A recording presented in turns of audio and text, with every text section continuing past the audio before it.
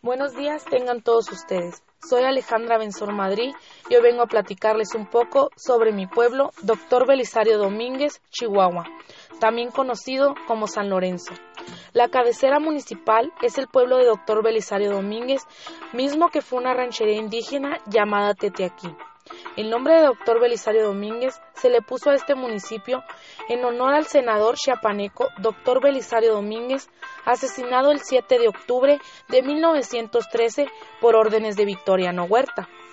Bueno, nuestro pueblo es un lugar muy grande y con espacios increíbles para acampar y pasar un rato agradable con toda tu familia. Las personas que se encuentran aquí, como los señores que trabajan comúnmente en la ganadería y la agricultura, ya que es lo que más se da aquí, también dependen del agua del cielo para la siembra y los animales, ya que para esto es indispensable.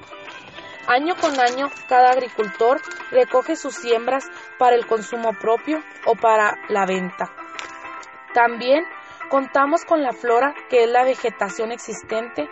Está constituida por táscate, encino blanco, encino rojo y algunas porciones de pino y chaparral espinoso. Pero claro, también tenemos fauna.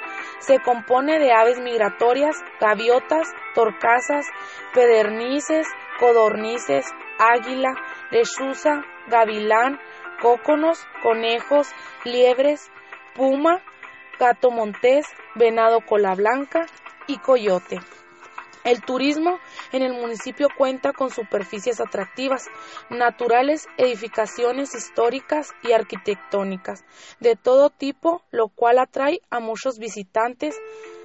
Algunos de los lugares son la Cueva del Comanche, localizada en Santa María de Cuevas, la Cueva del Diablo, localizada en Santa Rosalía, el Calicantre, localizada por Rancho Viejo, la Misión de Santa Rosalía de Cuevas, la Hacienda de los Coyotillos, el balneario en la cabecera municipal.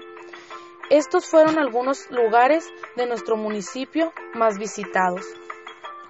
La comida típica es el delicioso chile colorado con arroz y frijoles.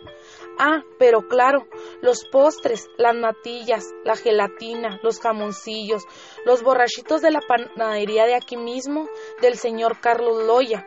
Claro, también tenemos algunas bebidas, como lo hacen los tarumaras, que es el pinole, es maíz endulzado, tostado y molido. Y claro, también está el tesguino, que es una bebida de maíz fermentada. Bueno, por mi parte es todo. Gracias por escucharme. Que pasen un excelente día y no se olviden de visitarnos algún día y conocer este hermoso pueblo, Dr. Belisario Domínguez, Chihuahua.